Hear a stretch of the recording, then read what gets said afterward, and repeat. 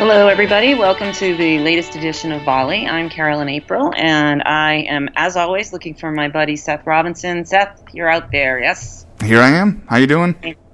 Doing well. How are you? I'm good. How's the mood in New England? Little down after last night? I was hoping you could just avoid that topic altogether. No. I think that the mood in New England isn't too bad. I think it's game one. We normally respond really well to an embarrassment like that, the few and far between that they are. So nobody's panicking. And I'm sure the rest of the non-New England fandom out there is having their, ecstasy today and happy about the downfall of the Patriots. But we'll see how it plays out. We really only worry about getting into the playoffs. It certainly takes the pressure off of the undefeated season. That's true. That's true. won't be talking about that through the entire fall.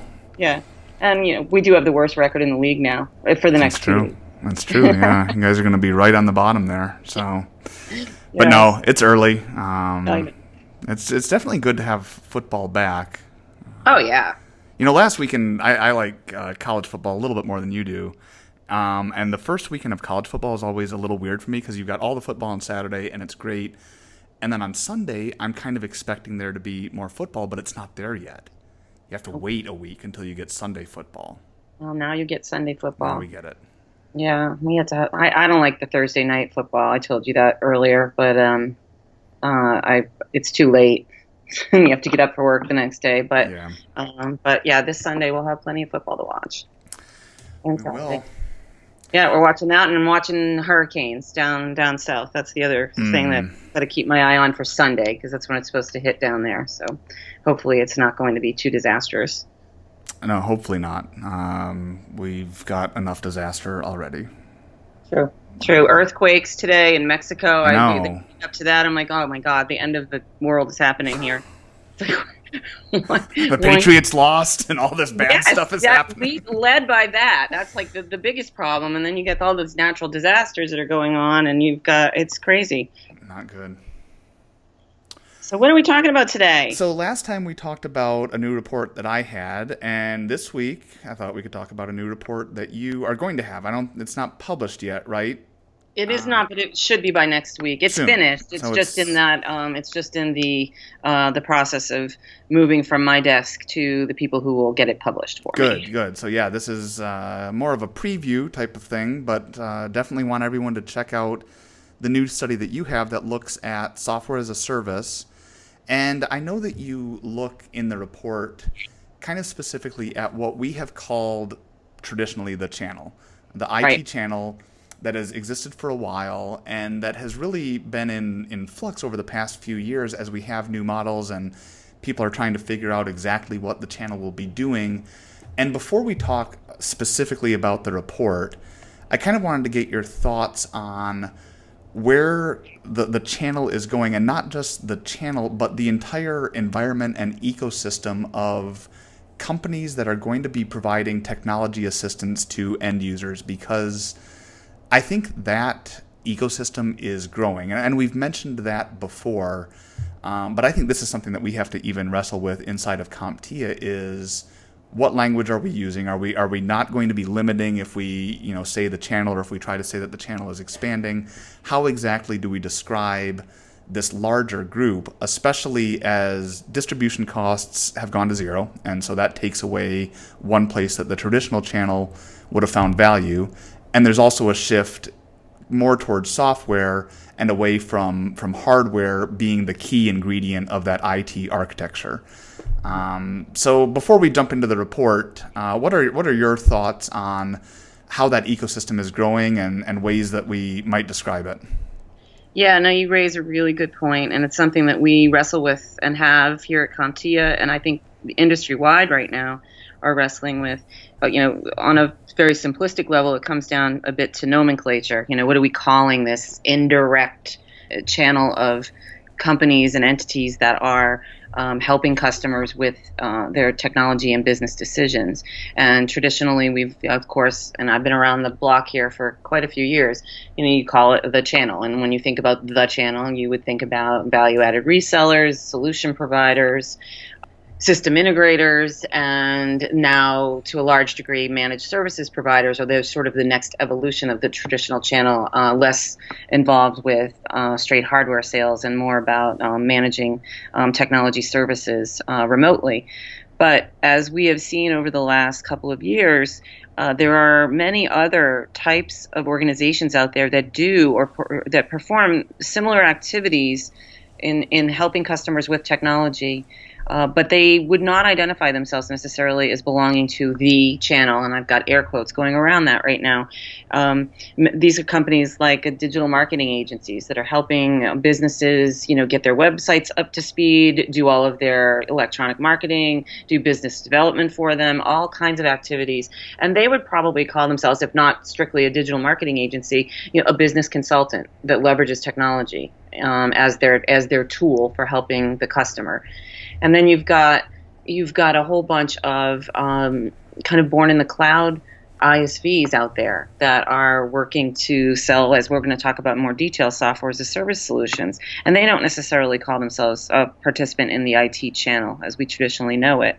And then even as we've discussed previously, you've got professional services firms. So companies that aren't even technology companies, like an accounting firm, legal firms, other types of professional services firms that have worked with certain types of technology for so many years that they are de facto experts on that technology. And as such, they've aligned themselves pretty closely with the particular vendors of those technologies, and they make recommendations and they assist their own end customers who are coming to them for accounting services, but are then actually working with those customers on that particular technology and getting it implemented and installed and consulting with them in their organizations. And that group would certainly not say, oh, yes, I'm a member of the IT channel. So I do think going forward, we have to think about how we collectively name this broader universe and decide whether, who's a competitor, who do we consider, a partner.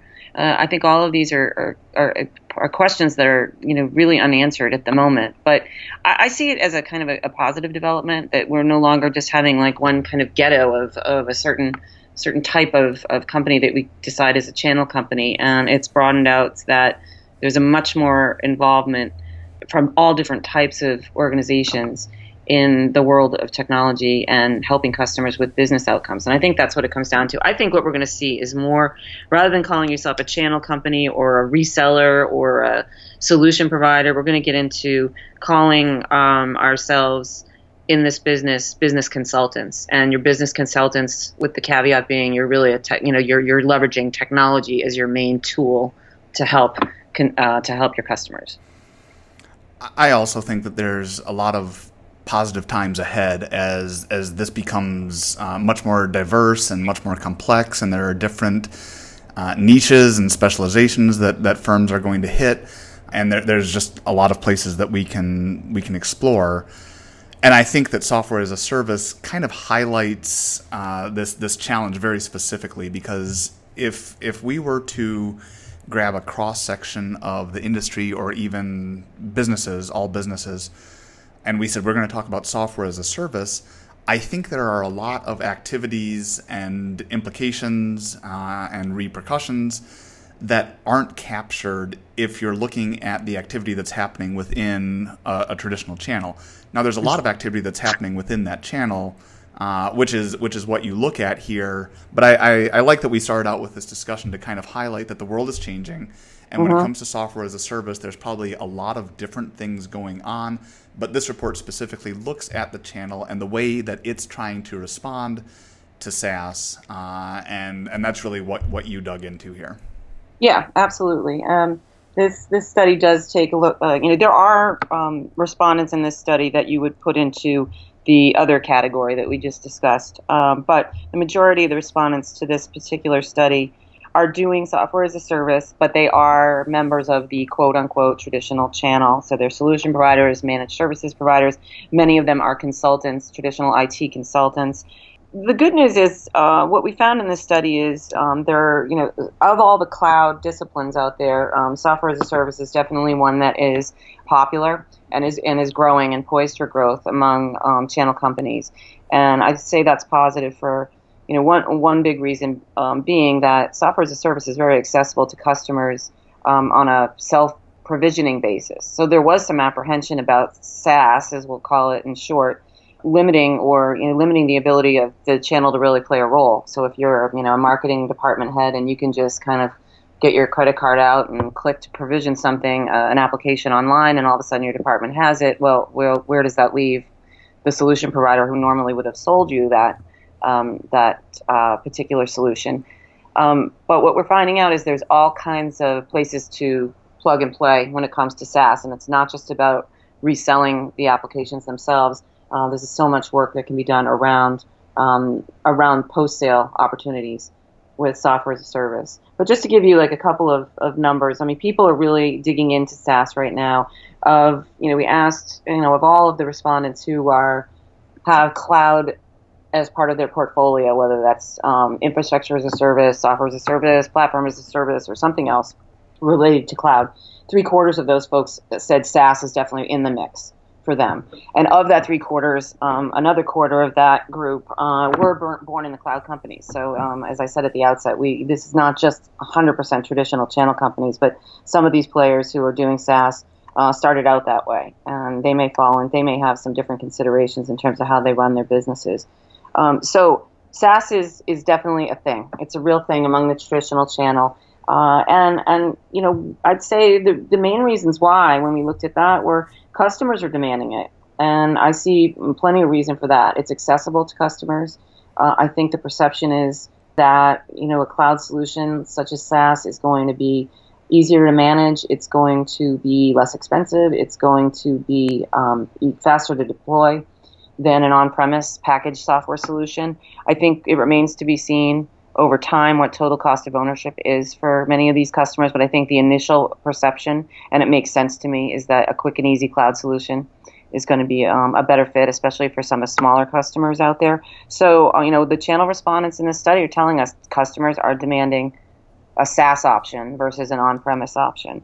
Another reason that the channel companies are getting into this is just to continue to go toward what I like to call the holy grail for them, which is a business model that is about recurring revenue and not about product transactional type sales. And we've been trying to move toward that for any number of years now as people are adopting managed services. And I think SaaS just becomes more and more piece of that and helps kind of move the goalposts a little bit closer. And again, one of the other top 3 reasons to get into this game is that it is faster to deploy. And so you can you can go in and talk to a customer and say, hey, I can have you up and running today, as opposed to, okay, let's buy, how many seats do you need when it comes to this packaged software? And then I'm going to come in and I'm going to have to implement it and then I'm going to integrate it.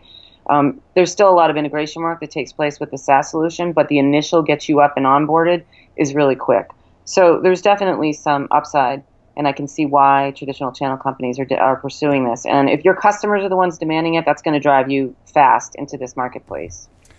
We definitely see the customer demand in a study like the one that we talked about last time, the IT architecture or digital organizations or any of the cloud studies from the past. We've seen companies looking at their applications and trying to get them more cloud-based. And I think that does a couple things. For one, it changes the licensing structure and agreements. It gives them a little bit more flexibility. It gives them more up-to-date software as the SaaS provider is constantly feeding features in, and you don't have to wait for a major release. But I think the interesting thing, especially now that we're starting to see as companies get into middle stages of adoption, is they're finding that they can explore software applications for functions that maybe have been paper-based before or maybe haven't existed. And so they are looking not just at email and business productivity, but they're beginning to look at financial software, expense reporting, HR, in some cases maybe ERP, where that's only been a very large enterprise type thing before. And so all of a sudden, the way that they are digitizing their business is changing. And that is a much different thing than just plugging in a piece of software and supporting it and having it run. And I know that you looked at line of business buying before, and some of this SaaS activity, I think, is being driven from other consultants that might be working with a line of business. And so if you're a small business and you've got an accounting firm and they say, hey, we want to change the way that we're doing our accounting, and so can you get this SaaS application that would tie into our stuff better? And now all of a sudden that leads into customer demand. And so the customer is going to their IT provider and saying, I need this new piece of software. And that's probably stretching channel firms in new directions that they really haven't explored very much before, right? Yeah, no, definitely. I mean, I think what you hit a good point in that the sort of the fluidity and scalability of SaaS and cloud in general allows customers to experiment now, like you said, with the types of solutions that they may not have even considered in the past, like an ERP solution if you're an SMB company, because you're able to turn SaaS on and off. If you want, you can scale back, you can scale up, you can cancel a contract, if you no longer want to be on subscription because it's not working out. So the flexibility is allowing more companies to take chances with types of technology solutions that they ordinarily would not want to make a big capital investment in, and then find out after the fact that it's not a fit for their company and they're stuck with all of this software.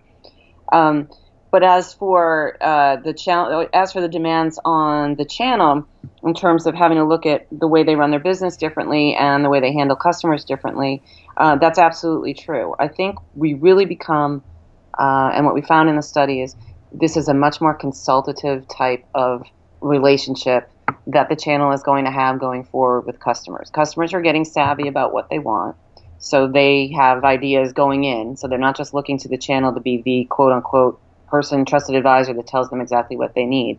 But customers don't know everything, and so they do need that assistance. And so the channel, I think, is going to have to morph from being, like I said, that the reseller of technology to being the business consultant. Goes in, is talking to line of business in many instances now, so they certainly need to be having that language be what's coming out of their mouths, and not a speeds and feeds conversation, or even getting wonky about the cloud itself and how that works. But being able to have a business conversation with these line of business folks, and then whether or not that customer then self-provisions these applications that get recommended or you're settled on, that doesn't really matter. What we found is the majority of these channel companies today, how they're making money off SaaS has nothing to do with reselling. Of course, they are making money reselling subscriptions. And you've got this huge universe of Office 365 resellers out there who are making money off of those subscriptions that they sell and manage over time. And that is a big piece of the picture. However, it isn't the biggest piece of the picture. And what we found is where most of companies who have SaaS in their portfolio today are making money is off post-sales work. And then we're talking about some traditional sounding stuff, customization. So understanding that many of these SaaS solutions are very vanilla, coming to the end customer, and they're very basic.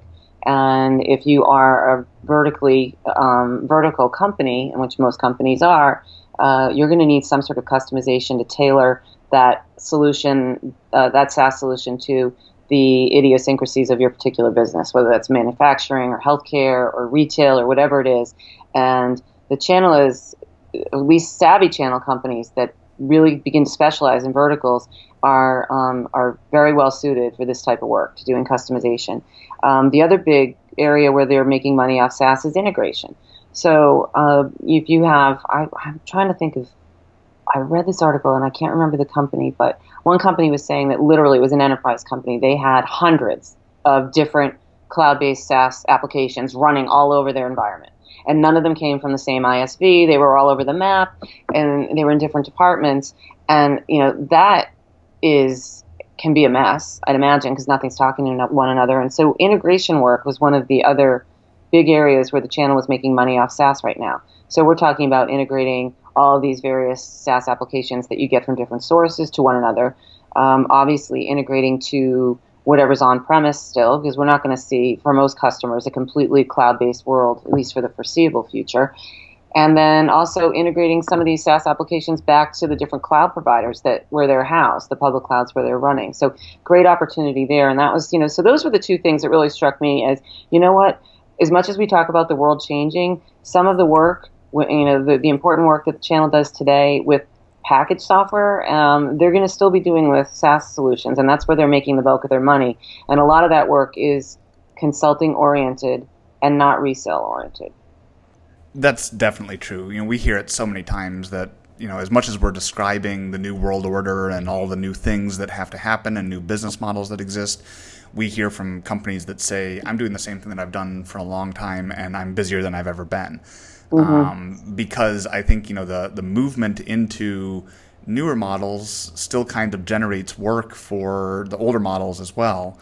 What do you think the split would be if we were to gather up all the companies that we would have called the channel 10 years ago? How many of them are kind of evolving their business and adding on some pieces that help them still do some traditional activities, but do them around SaaS products? And how many companies are understanding this is a brave new world and we've got to do things differently, or we have an opportunity to do things differently, not necessarily that we have to, but we've got some of the right resources and we can move into the right spaces? Where exactly do you think that mix is? And this kind of gets to our earlier discussion that the whole environment is expanding, and so obviously we're going to find some brand new companies that have never been a part of this. But just thinking about the mix that we would have always considered, what do you think the split is there? Mm-hmm. Well, I mean, this is purely unscientific opinion of mine. I think if you talk to the average channel company, they're all going to tell you that they understand the brave new world and they are moving in that direction, and they are applying some of the things that they've done in the past to these new models and to, the cloud-based world. Most people are fairly optimistic when you talk to them about that. Now, in reality, who's actually, what's the split of those who are actually doing this seemingly successfully? Right now, my best guess is cutting edge, maybe 25% of the channel. Mm-hmm. And then somewhere in the middle there, I'd say 25% are, I would call cutting edge, or really getting it. Mm-hmm. And you've got 50% in the middle that might talk a good game but still have a long ways to go. And then you've got 25% on the bottom that don't necessarily want to change at all. Like you mentioned, they're doing fine. They've got more business than ever. They're getting ready to retire. Whatever the particular reason is, they're content. They don't need to grow hand over fist year over year because they're going to be getting out in a few years and selling. Or for some reason, they are in a niche where they're doing well, and they've got a loyal customer base that continues to go back to them. And customers don't always want to change either. That's something we should note. Not every customer is clamoring to move to the brave new world. Some small customers are perfectly content operating their environments exactly as they have for the last 10, 15 years. And so that would be the way I would break it up. Again, unscientific. You can quote me, but don't say it's attributed to any hard data, obviously. But that's what I see. Yeah, it may be unscientific, but your opinion is so well informed, and so I have little choice but to trust you on this. But I think it's a good point that you've got these different segments of the community that we've been dealing with for a long time. And like I mentioned before, our big challenge here is having a discussion that kind of includes all of them. And if we have a discussion that leans too much towards the cutting edge, then I think some people feel left out. If we have a discussion that is very relevant but is more towards just the slight changes that are happening in reselling or support, then there are people that are trying to move beyond that. But all of it works together, and it will continue to for a while. And so I think that through the research and through the education that we do and through the communities that we have, our goal is to build those discussions that are kind of including everybody and describing how the entire solution comes together. Yeah, I think it's important for us to include those three groups right there. You can't ignore the cutting edge folks, and then we want to try to move as much of that 50% middle into the cutting edge if that's the direction that they're trying to get to. And then not forgetting some of the more traditional channel firms that are getting older and are content where they are. They serve a purpose as well, and that's sort of the delicate dance that we do here at CompTIA. But I think it needs to come out in our research. It needs to come out in our education and training and our events, and just how we interact with this particular world.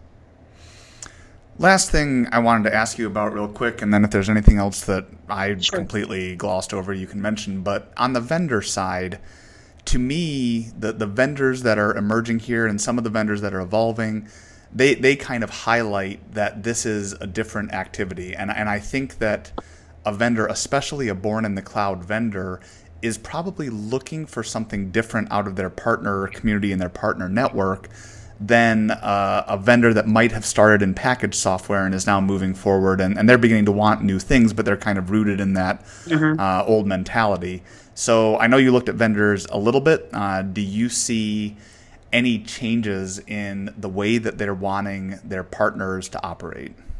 Yeah, I think this is one of the probably the bigger challenge area right now for both the channel getting into SaaS and for vendors, both the more traditional vendors, like you said, who are living in the packaged software world and are moving to the cloud with their solutions.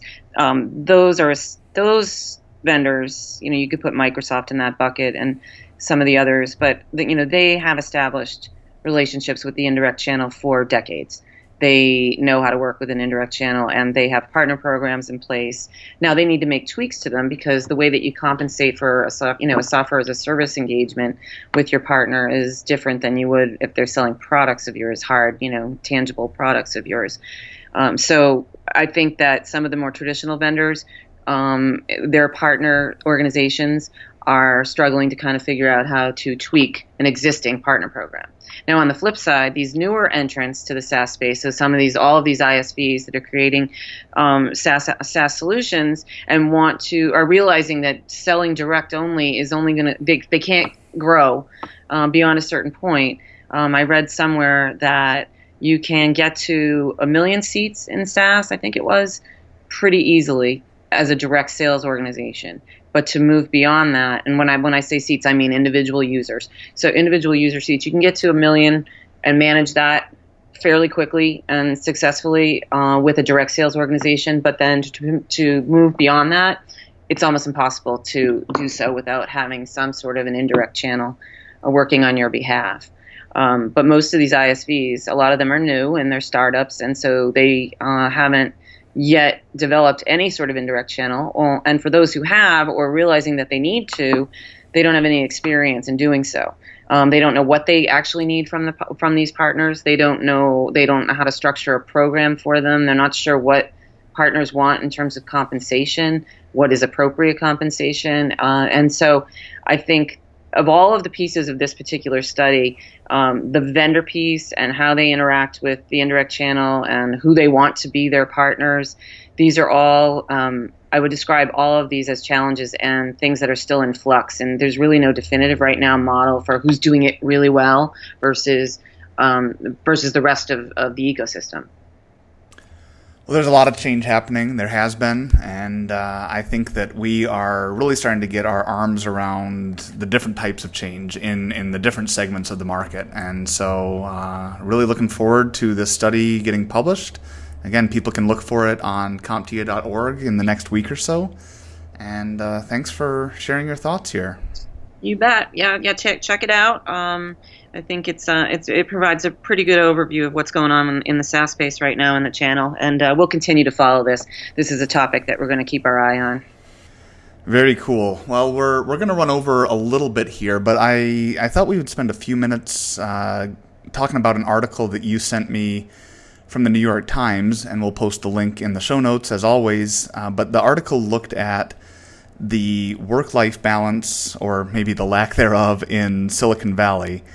And you and I have not worked for CompTIA all our lives. We've both worked for other organizations, and some of them have been larger, and we've seen different ways that companies handle work-life balance, and I'm sure you can relate at least a little bit to what this article described as happening in Silicon Valley, that there's just immense pressure to produce. A lot of business owners, CEOs, founders, they're driven in that way, and they expect that of their employees. And the article definitely was a little depressing, but the reality is that there are a lot of companies out there that are operating this way, and they're producing things, and especially once they become public, then the competition changes, and the nature of the way that they measure their business changes, and the results that they have to achieve need to be met by a lot of hours being put in. And that's certainly not going to be for everybody. And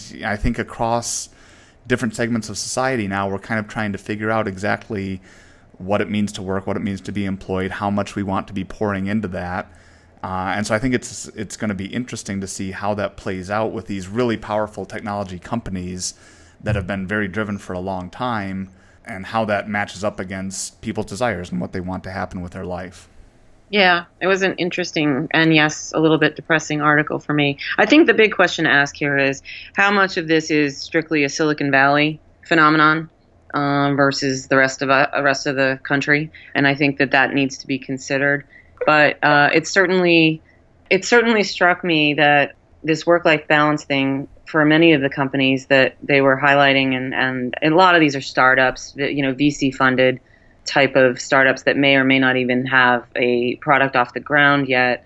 And I understand entrepreneurship. I do understand the commitment that you have to do to that. I mean, my dad ran his own company his whole life, and I do remember as a kid when he was young at this point, he's in his 20s, when he first started his company, we never saw him. I mean, he was there 24/7 getting that thing off the ground, and that went on for several years.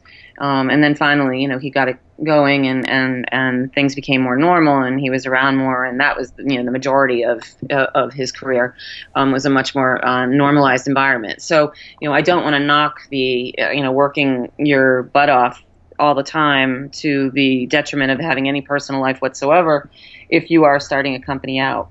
But there was a little bit of an attitude in that article that it was, and I don't know how to put my finger on it exactly, but it was almost like if that's not the way you want to run your life, you don't belong. And I disagree with that. I think that you can be in the technology industry and not having to be killing yourself 24/7 and not seeing your family. I mean, there was one example in that article where the guy said, so sometimes you can't see your kids. I just don't see my kids. And then they went on to find out, well, the app he was developing was an app that helps you visualize what a coffee table would look like in your current living room so that you could decide whether or not you want to buy it. Does it fit? Okay, that is super cool, I guess, if you're into decor and you don't want to go to the store or make a bad decision. But to the extent that you would do that over not seeing your kids, I don't know.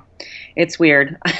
but again, I go back to, I don't know if this is strictly more of a Silicon Valley specific thing, or if this is something that our technology heavy lives is something bigger, than just something that's regional there. Mm-hmm. To me, I feel like there's a connection here to diversity, and I feel like it's maybe a slightly subtler form of diversity than we might typically think about. That if you're a company today, and especially if you're a technology company, and some technology companies kind of have a black eye and are maybe starting to shift public perception about what technology companies do and how they behave, and you're wanting to not just produce a product but also do good and be well-rounded, then you maybe don't want 100% of your workforce to be people that are really driven, putting in the time because they might have tunnel vision. And so maybe you want some people that are going home and seeing some larger parts of the world and having some other thoughts and bringing that in.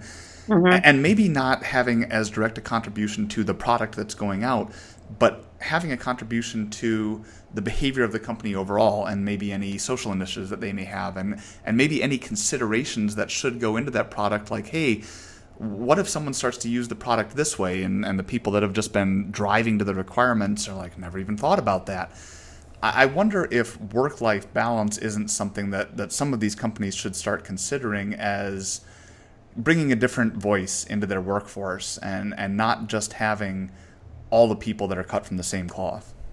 Yeah, I couldn't agree with you more. I think you hit the nail on the head here. It's like everybody can't be in the same role. You can have those people that are slaving over coding or whatever they happen to be doing, but you do. I think successful companies have varied perspectives from within their workforce for those who are able to look outward and bring that perspective back into the office, the four walls of the office, and different, and when we talk diversity, we also want to talk about, just different types of people in general in terms of different generations of people, so younger, older, middle of the road, people from different backgrounds, different races, different, genders, all of that matters. And it's actually a nice segue because the next study I'm going to be doing is on diversity in tech.